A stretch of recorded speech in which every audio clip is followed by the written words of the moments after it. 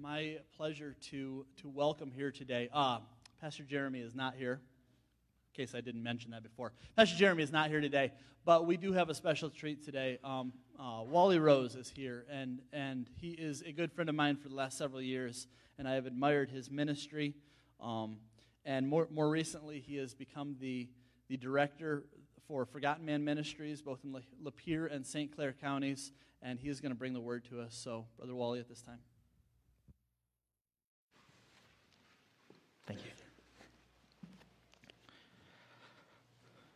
Well, good morning, Calvary.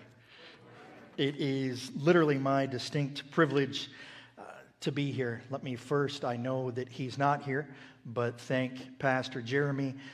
Jeremy and I, as well as Tina, went to college together a few years ago. I think I'm a little bit older than them.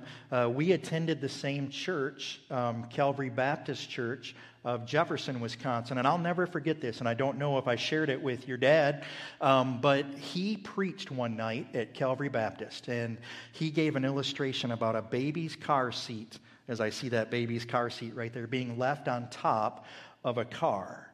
And I literally don't remember the message, but I remember that illustration. I've not shared that with him, but just the oddest things that stick in your minds. I want to let you know that he has texted me this morning. We have communicated back and forth.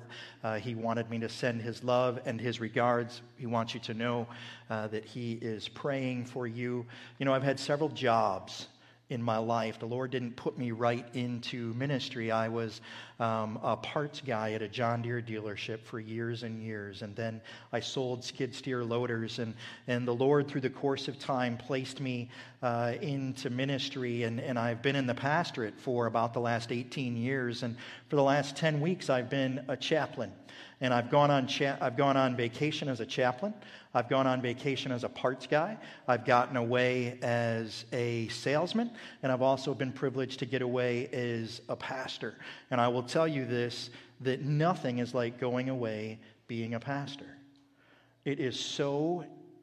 It's needed. It's a wonderful thing, and I was so blessed to be able to do that. And so please pray for your pastor and his wife as they are away. Don't begrudge them that opportunity.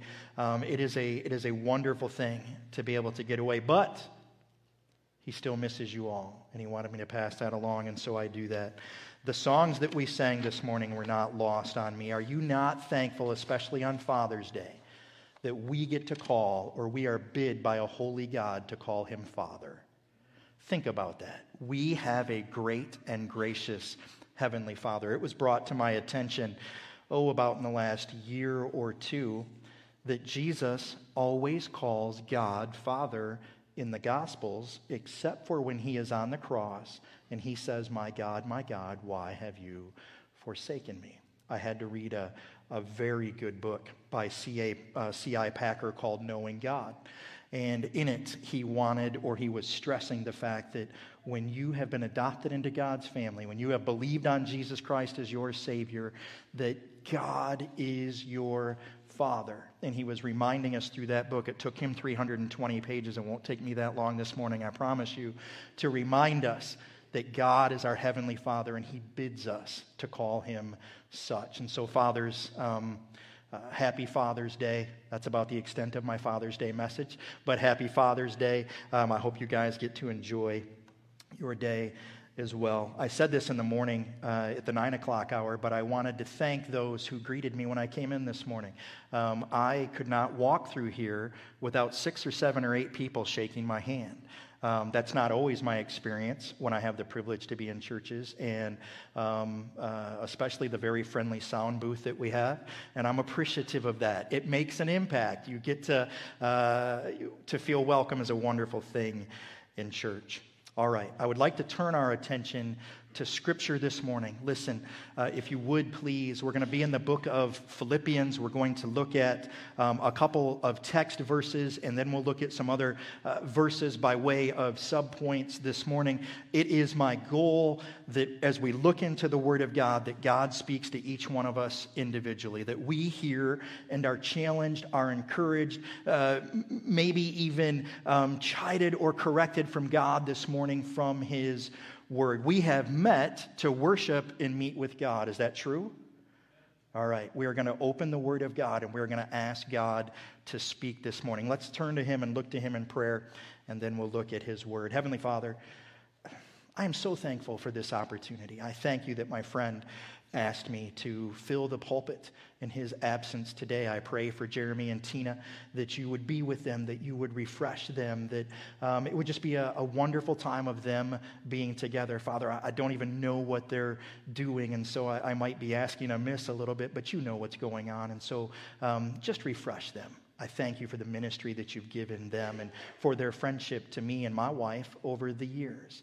Lord, I pray for this time that you would be glorified, that your Son, the Lord Jesus Christ, would be lifted up. Father, that we as Christians would receive the Bible as it truly is, the Word of God, that we would believe with our heart of hearts that it is living, that it is a book that is alive, and it meets the needs that are represented in this room today. Father, you speak from your Word, and so we come for the next several minutes to hear from you. Father, I pray that when this time is over, we will be able to say it has been good to be in church because God has spoken to me, because God was glorified, because Jesus was lifted up. Father, I don't know the audience. I suspect on Father's Day that most everybody in here would claim or say that they're a believer. And Lord, I rejoice in that if that's the fact. But if somebody here this morning doesn't know Jesus Christ as their Savior, they don't know you as their Heavenly Father, I pray that you would take the Word of God, however delivered today, and that you would use it in their life to turn them and point them to Jesus. Father, for those of us who have been wonderfully adopted into your family based on your grace and because of your great mercy, I pray that we would be encouraged, that we would grow just a little bit in Christ's likeness from being here together under the teaching of the Word of God. Father, thank you. You are good, and we ask this all in Jesus' name. Amen. I would like to read, if I could initially, before we turn to Scripture, from an excerpt of a book. This book is called An Infinite Journey, and I've had to take several spiritual formation classes in seminary, and so there's different books that I have to read. And this one book, I really didn't enjoy the book. It had ups and downs, and it kind of lost my attention a little bit in certain areas, but the premise of the book was amazing, and I really enjoyed it. The author's name is Andrew Davis. I'm not familiar with him, but again, the book is entitled An Infinite Journey. And the idea of this book is this, is when we believe on the Lord Jesus Christ and we become Christians and we are now adopted into the family, we are on a journey. And the amazing part of that is God puts us inside of His church, the family. God puts us inside of a local church. God puts us inside of the grand church that's ministering and bringing glory to His name all over the world. And we minister inside of that. And the point of this book is there's growth that goes on in the individual believer, and there's also growth that goes on in churches. But there are two primary ways that the church or churches bring God glory. Now, God can use a donkey to bring Him glory. God can use us in many ways to bring Him glory. But I want to point out the two primary ways and then unpack that from the book of Philippians, if you'll allow this morning. Please listen just to the introduction. And again, this is taken from An Infinite Journey. God has set before the church of Jesus Christ two infinite journeys. I don't really want to press the point infinite this morning, but I do want to let you know that we are involved in two primary journeys, and we'll define that in a minute. These two journeys have one destination, one ultimate goal, and in the end will prove to have been one and the same journey after all. Before the foundation of the world, God ordained these two journeys for His glory and for the joy of His people. He ordained that the church would make them and that the church would finish them. Both journeys require immense human effort and untold suffering in order to be accomplished. If you are a Christian today, these journeys are your central work, your central means of bringing glory to God. And what are these journeys? Number one, the external, the outward journey of the worldwide advance of the gospel of Jesus Christ to all nations. Of course, the church is commissioned with letting people know that Jesus Christ saves. Of course, the church is commissioned as the sending ground of the gospel message to the nations. And as the Lord has turned my ministry path a little bit here recently from the pastorate to jail chaplaincy, this has been driven home to me more and more. We have wonderful opportunities to preach Jesus Christ and to see his kingdom advanced even in 2021. The second is this: it's the internal journey of an individual Christian from being dead in sin to gloriously perfect in Christ. So two different journeys. One, an external, where the church of Jesus Christ delivers the gospel message to any and all who will listen. And God, by his Spirit, draws and points and lifts Jesus up, and men and women are drawn to him. And then the second is the internal journey of becoming more like Christ. God didn't just save us so that we wouldn't go to hell and someday we would go to heaven. God literally saved us to enjoy a relationship with him now. And so these two journeys we walk on. He goes on to say the essential idea of a journey is progress, advancing gradually to a desired destination. The external journey of the worldwide advance of the gospel of Christ from Jerusalem to the ends of the earth through the ministry of the gospel is a gradual process requiring great effort, labor, and suffering. The internal journey of individual personal salvation from justification through sanctification into glorification is also a gradual process requiring great effort, labor, and suffering. One of the things that I'm learning as I get older is this connection between the Holy Spirit in us does all the heavy lifting, but God expects us to do our part. None of us saves ourselves, and in truth, none of us sanctifies ourselves, but there are things that God wants each and every one of us as the children of God to do. Let me ask you this. Do you think that God wants us to read the Word of God for ourselves? Oh, a little more participation, Calvary. Don't leave me hanging up here, all right? Let's try that one more time. Do you think that God wants us to read the Word of God for ourselves? You are a quick learning crowd. Thank you. Of course he does. Why? Because God's given each one of us the Holy Spirit. I hope Pastor Jeremy doesn't mind me saying this, but you don't need me or him or any other man or woman to dissect all of the Word of God for you. You have the Holy Spirit. Now, in saying that, that doesn't mean you don't come to Sunday morning worship and listen to what God has given him for the week and what to deliver. That's vitally important. But the fact of the matter is, of course, God wants us to do that and grow in the likeness of Jesus Christ. Do you think that God wants to hear from his children in prayer? Absolutely, he does. And each one of us has the privilege and the responsibility to do that. But do you know what I've learned? I'm almost 50. I'm just spoiler alert right there, okay? This year I'm going to turn 50. I'm actually looking forward to that because I'm hoping AARP comes and I get a lot of discounts. But the way I've been feeling recently, I'm not looking forward to it that much. But God expects us to do some of these things. But what I'm learning is those things that should be simple in the Christian life, I don't always feel like doing. Can you believe that I'm standing behind the pulpit and admitting that to you today?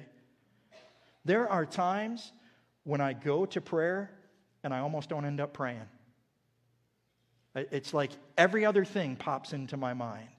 There are times that I know I need to read the Word of God, but I don't discipline myself to always go to it as I think the Lord would have me do. And so that's why it's this infinite advance in progress. And sometimes there's a little bit of slippage or not advancing like maybe God would have me. And then there's this advance. But the two primary journeys that God has us on as a church, number one, I want to break these two things down from the book of Philippians. But let's look at chapter 1, verse 12. And the first, again, is the external journey of the gospel. The external journey of the gospel. Look at verse 12, if you would. He says this, I want you to know, brothers, that what has happened to me has really served to advance the gospel. Now, you probably know this. Philippians is one of our favorite books to preach from.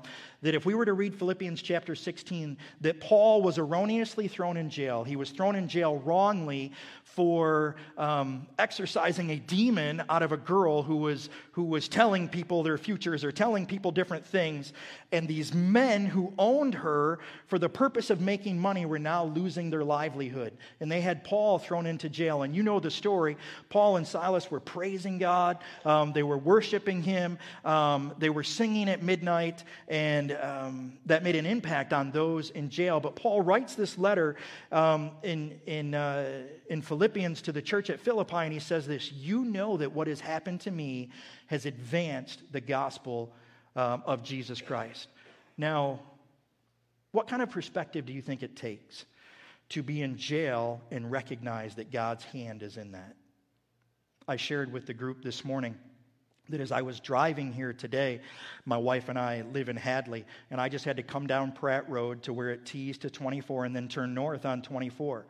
And I did that, and I began to accelerate, and I was continuing to accelerate. And as I crested the first little hill there on M24 heading north towards Calvary Bible Church, there was a sheriff's deputy sitting in his car. I wasn't speeding. My car couldn't go fast enough in the time allotted me, and so I wasn't able to be speeding. But as I passed the sheriff's deputy's car, this is what went through my mind. That dirty dog. He's got nothing better to do than on a Sunday morning when all of us good church people are going to church. He's got nothing better to do than to sit at the side of the road and wait to give me an honest tax paying, abiding citizen. That's what he's waiting to do. And this is where the journey of growing in Christ comes in immediately. Immediately. And I praise God for this.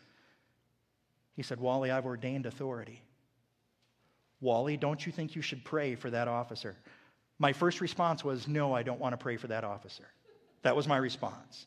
Wally, don't you think you should pray for that? And then he began to remind me, you're a jail chaplain now. You rub shoulders with sheriff's deputies every single day. Do you appreciate them? Well, of course I do. Those are some of that is one of the hardest working environments I've ever experienced in my life.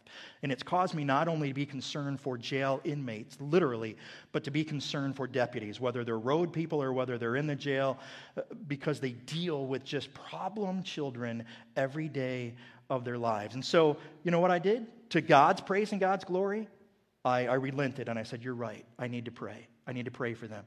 And just so that I would understand and get the lesson, 2 hills later, because you know there's several hills on 24 heading north, there was a state trooper parked. And would you believe my first response and my first reaction was, that dirty dog. And then immediately the Spirit of God, again, Wally, you need to be thankful for authority and pray for them. And I share that story because of this reason. Paul recognized that while he was in jail, wrongly accused, that it served a purpose. And in this case, it served the purpose of the furtherance of the gospel. I recoil at things that happen to me that I don't like. I will complain about them out loud. You just have to ask my family. I'm not proud of that, but that's what I've done. I do not like when things do not go my way. Do you think that Paul signed up to be in jail wrongfully accused? He probably didn't, but I will share this with you. He knew that God was sovereign, and he knew that God had a purpose in that stinking situation, and that was for the furtherance of the gospel, and that is how Paul proceeded forward. Let me ask you this morning, just real quick. What situation do you find yourself in that you might not be happy with, that God might want to use to further the message of Jesus Christ in the gospel this morning? You know what? We're just people. We mess up. Yes, we have the Holy Spirit indwelling us. Yes, we've been washed in the blood of Jesus Christ. But we still experience the same bad attitudes sometimes, and the same remorse, and the same, just complaining and all of those things. And we need to be taken back and taken back and taken back. Wally, you need to pray for those in authority. Wally, you need to be appreciative of those that are protecting you. And we need to be brought back and realize that God has a plan in this, even if it's not what we originally had hoped for or designed. And Paul was writing to the Philippians saying, look, yes, I'm in jail, but there's a reason that God has me here, and the gospel is being preached. Okay, so the external journey of gospel advance. Number one, Paul's arrest and chains have actually helped the spread of the gospel. Look at verse 13. So that it has become known throughout the whole imperial guard and to all the rest that my imprisonment is for Christ. Now Paul, he builds on verse 12 where it's for the furtherance of the gospel. He says, look, I'm in jail, and the whole Imperial Guard knows who Jesus Christ is because I'm in jail. This situation that I wouldn't wish on myself, this situation that I probably wouldn't wish on my enemy, is for the furtherance of the gospel, and Paul says that. I want to let you know a little bit about the Imperial Guard. They were elite soldiers. They were among the finest in the entire Roman Empire. In most cases, they were the toughest, the most loyal, and the most dedicated men the emperor had. Paul was chained to some of them, and it affected them. Church history teaches us that in the century after Paul, rather a generation after Paul, that the gospel had already reached Britain. Now, you and I know that when Jesus said, preach the gospel to every creature, start in Jerusalem and take it all the way to the ends of the earth, the uttermost parts of the earth, you know that Christians were taking the message of the gospel. But I also submit to you this morning that as a result of some of those imperial guardsmen being chained to the Apostle Paul, when they left the jail jobs that they had, the post that they had, and they were positioned other places in other parts of the Roman Empire as far as Britain, or when they retired out of there, I submit to you that as Paul adds this in this scripture, that God was using some of those guardsmen that had believed on Jesus Christ because of the testimony of Paul for the spread of the gospel. We have an external journey, and it is this. We are to tell others about Jesus Christ. Let me just share with you a little bit about the jail ministry. It's been a complete eye-opener to me. I was in our Lapeer County Jail a week or two ago, and I was in C pod. There's A through E pod for the men, and there's one pod for the women. And then up front in intake, there's several quarantine cells where people are quarantined, and they still have to wait for 10 days before they can go into the general population. But I was in C pod on this day, and I had 5, and I actually think it was 6, but I'm going to say 5 or 6 men sitting at my table. And all of these guys I knew to be believers.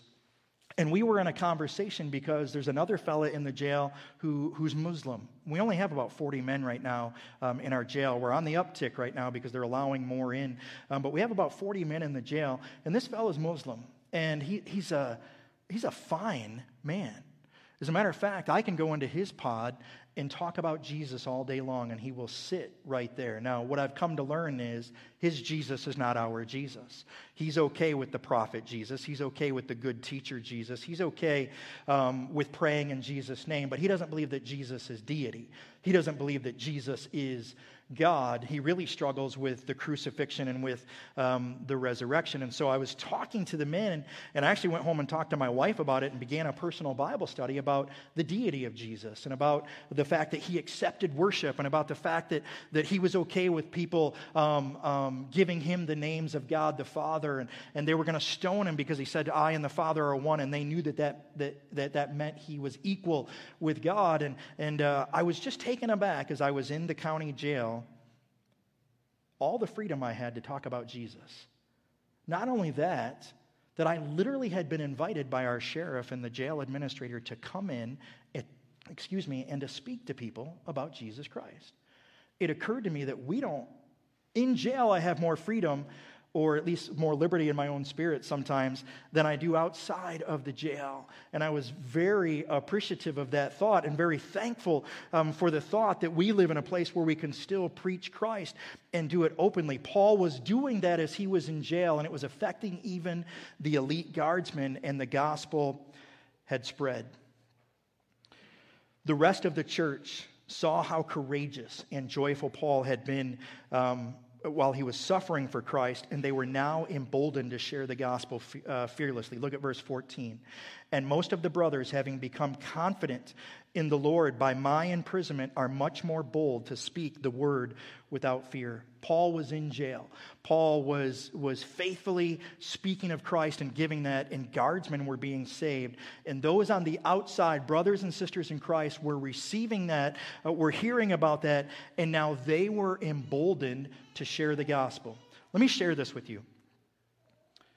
I have less fear and trepidation going into the jail and speaking to those men about Jesus Christ than sometimes I do a cashier at Meijer's, or sometimes I do the lady who takes my gas money at Meijer's, or sometimes it's just easier to go in and do that. I don't want that to kill you. I don't want that to stunt your growth in Christ. I don't want that to prohibit you or stop you from continuing to be faithful to talk to others about Christ. Recognize that we're frail and we all want to be liked by people, but also recognize that the glory of God is far greater than what people think about us. And these fellow believers were encouraged by what Paul was doing, and in turn, it caused them to preach the gospel. Look at chapter 2, verse 12, if you would. He says this, "Therefore, my beloved, as you have always obeyed, so now not only as in my presence, but much more in my absence, work out your own salvation with fear and trembling. For it is God who works in you, both to will and to work for his good pleasure. Do all things without grumbling or disputing, that you may be blameless and innocent, children of God without blemish in the midst of a crooked and twisted generation, among whom you shine as lights in the world." Paul was in jail. Paul was wrongfully accused. Paul was chained up to a imperial guard. And Paul, just a chapter later in this letter, writes to everybody, do all things without murmuring and complaining. Do all things without complaining and arguing. Do you think that he lived that in jail? I think that he probably did, although I think he was a man, and I think he still had to ask God for forgiveness for sin in his life. I think Paul lived his message. What happens when you and I, as believers, as the followers of Jesus Christ, murmur and complain, and unsaved people see that? What happens? Let me ask you this. Does it advance the kingdom of Christ? No. It's never beautiful when you and I sit and bellyache and complain and talk about this person being that or that person being this, or why didn't I have my rights? I'm not telling you to stop being American, but I'm telling you that the gospel of Jesus Christ is the most important thing in our lives. The glory of God is the most important thing in our lives. And Jesus, or rather Paul, was in prison, and I suspect he was doing it even though he was there wrongfully without murmuring and complaining. Am I the only one in this room this morning that struggles with murmuring and complaining? I shared with you at the beginning, I'm about to turn 50. You know what that's taught me? Some of you that are older than me will laugh at this. But you know what that's taught me? Getting older is not for wimps. When I wake up and my left heel hurts every day inexplicably, my right knee hurts, I wake up with a headache. I don't even know how that's possible. But I've woken up with headaches, and my default is, Father, I'm serving you. I don't always say it out loud, but I probably think it inside.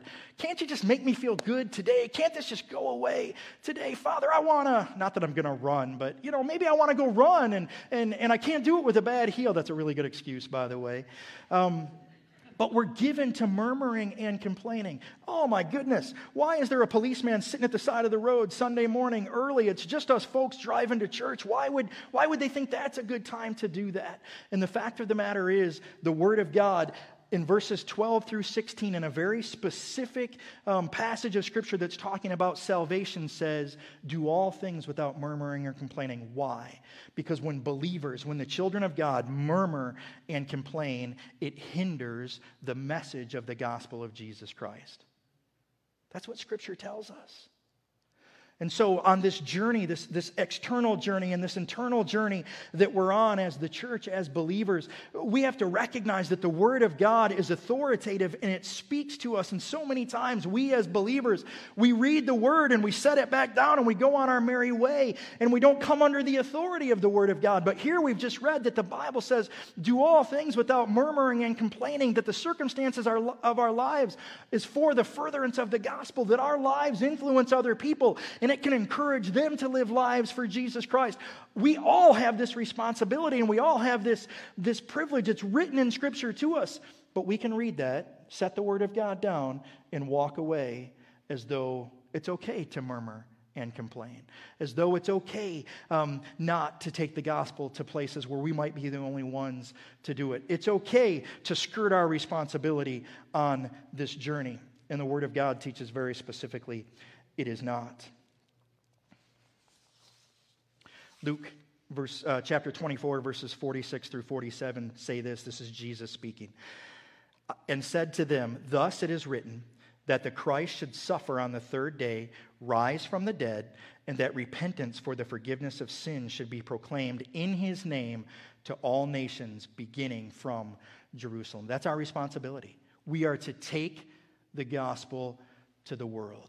We are to do it recognizing that God is sovereign, that he has a plan. We have to recognize that the very mundane things in our lives can be hindrances to the gospel message in other people's lives, or can point people to Jesus and his power in our lives as we yield ourselves to him and we don't do things as simply as murmuring and complaining. Let's turn for a moment and look at the internal journey now that we're on, and that is the internal journey of sanctification. Look at verse 25 if you would.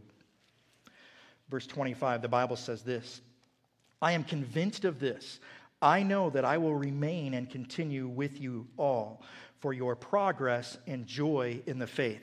That word progress in verse 25 is the same Greek word as advance in verse 12. It's prokope. And that word means to advance, to continue, to go on. And Paul says this to them again, that this is continuing for you, or this is continuing to me for your progress and your joy in the faith. Let me pause and ask this morning, whether you've been saved for 50 years, whether you've been saved for 5 months, are you progressing? Are you growing? Are you becoming more like Jesus Christ? In some areas of my life, yes. In some areas of my life, not so much. But that we are more and more like Christ. That's what sanctification is. And I want to point out a few things from the book of Philippians in regards to growing in this way. Number one, Paul's concern for the individual Christian, Philippian Christian, once they have trusted Christ, we've read that, verse 25, was progress and joy in the faith. Number two, he is concerned that they become fully mature in Christ. Look at verse 27.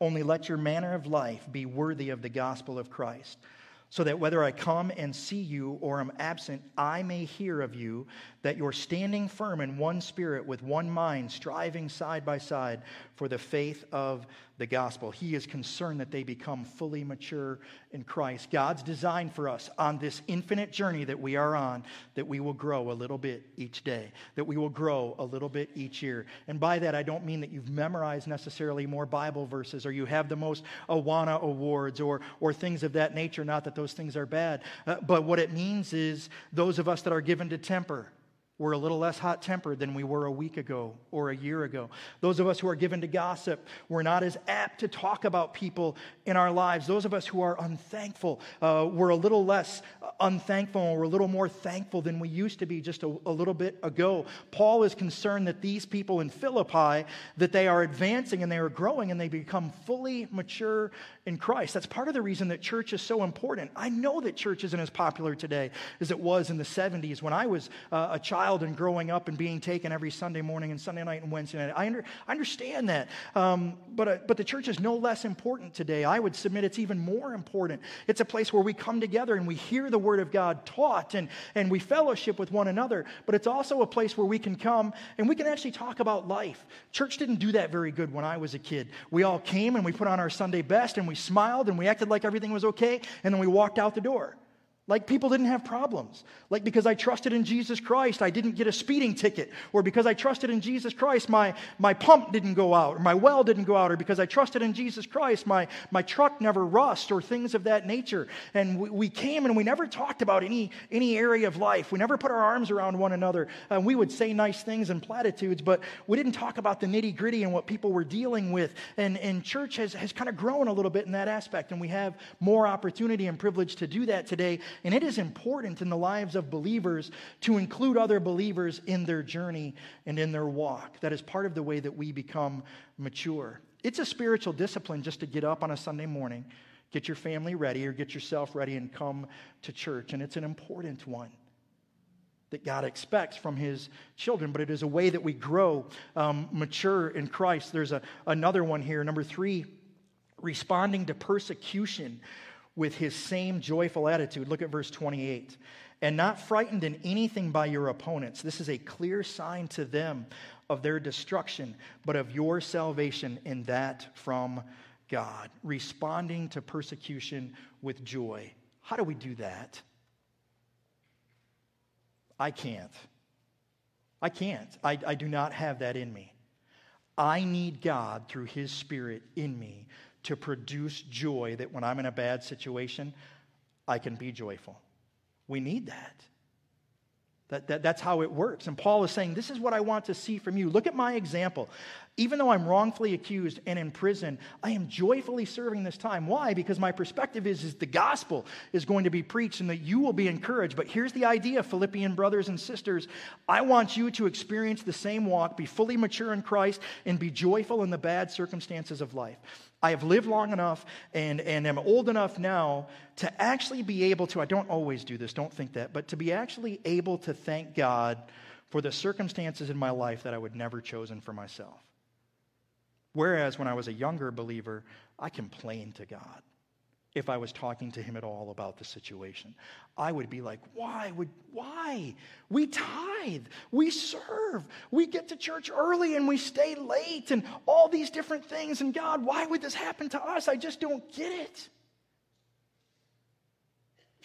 That happened, bless you. That happened. But now, through perspective and through being able to walk with Christ and because of God's influence in our lives, God has opened my eyes, pulled back the curtain a little bit to allow me to see the fact that so many times He ordains these situations in my life so that I lean into Him once again, so that I recognize that He is God and I am not, so that I live in I want to separate these. Independence, not independent like 4th of July Day, the opposite. Dependent on Him as opposed to independent like I'm used to living my life. God wants me to lean into Him so that my reactions and my actions come from Him so that He can receive glory and other people will believe on Jesus Christ and fellow believers will be encouraged and take strength and do the same. That's what he's writing to these Philippian believers. And by way of application, that's what we can take from this today. We literally can live extraordinary lives on this infinite journey as we give ourselves over to God working in our lives. Number 4 is putting others' needs ahead of their own with the servant heart of Jesus. Look at chapter 2, verses 12 and 13.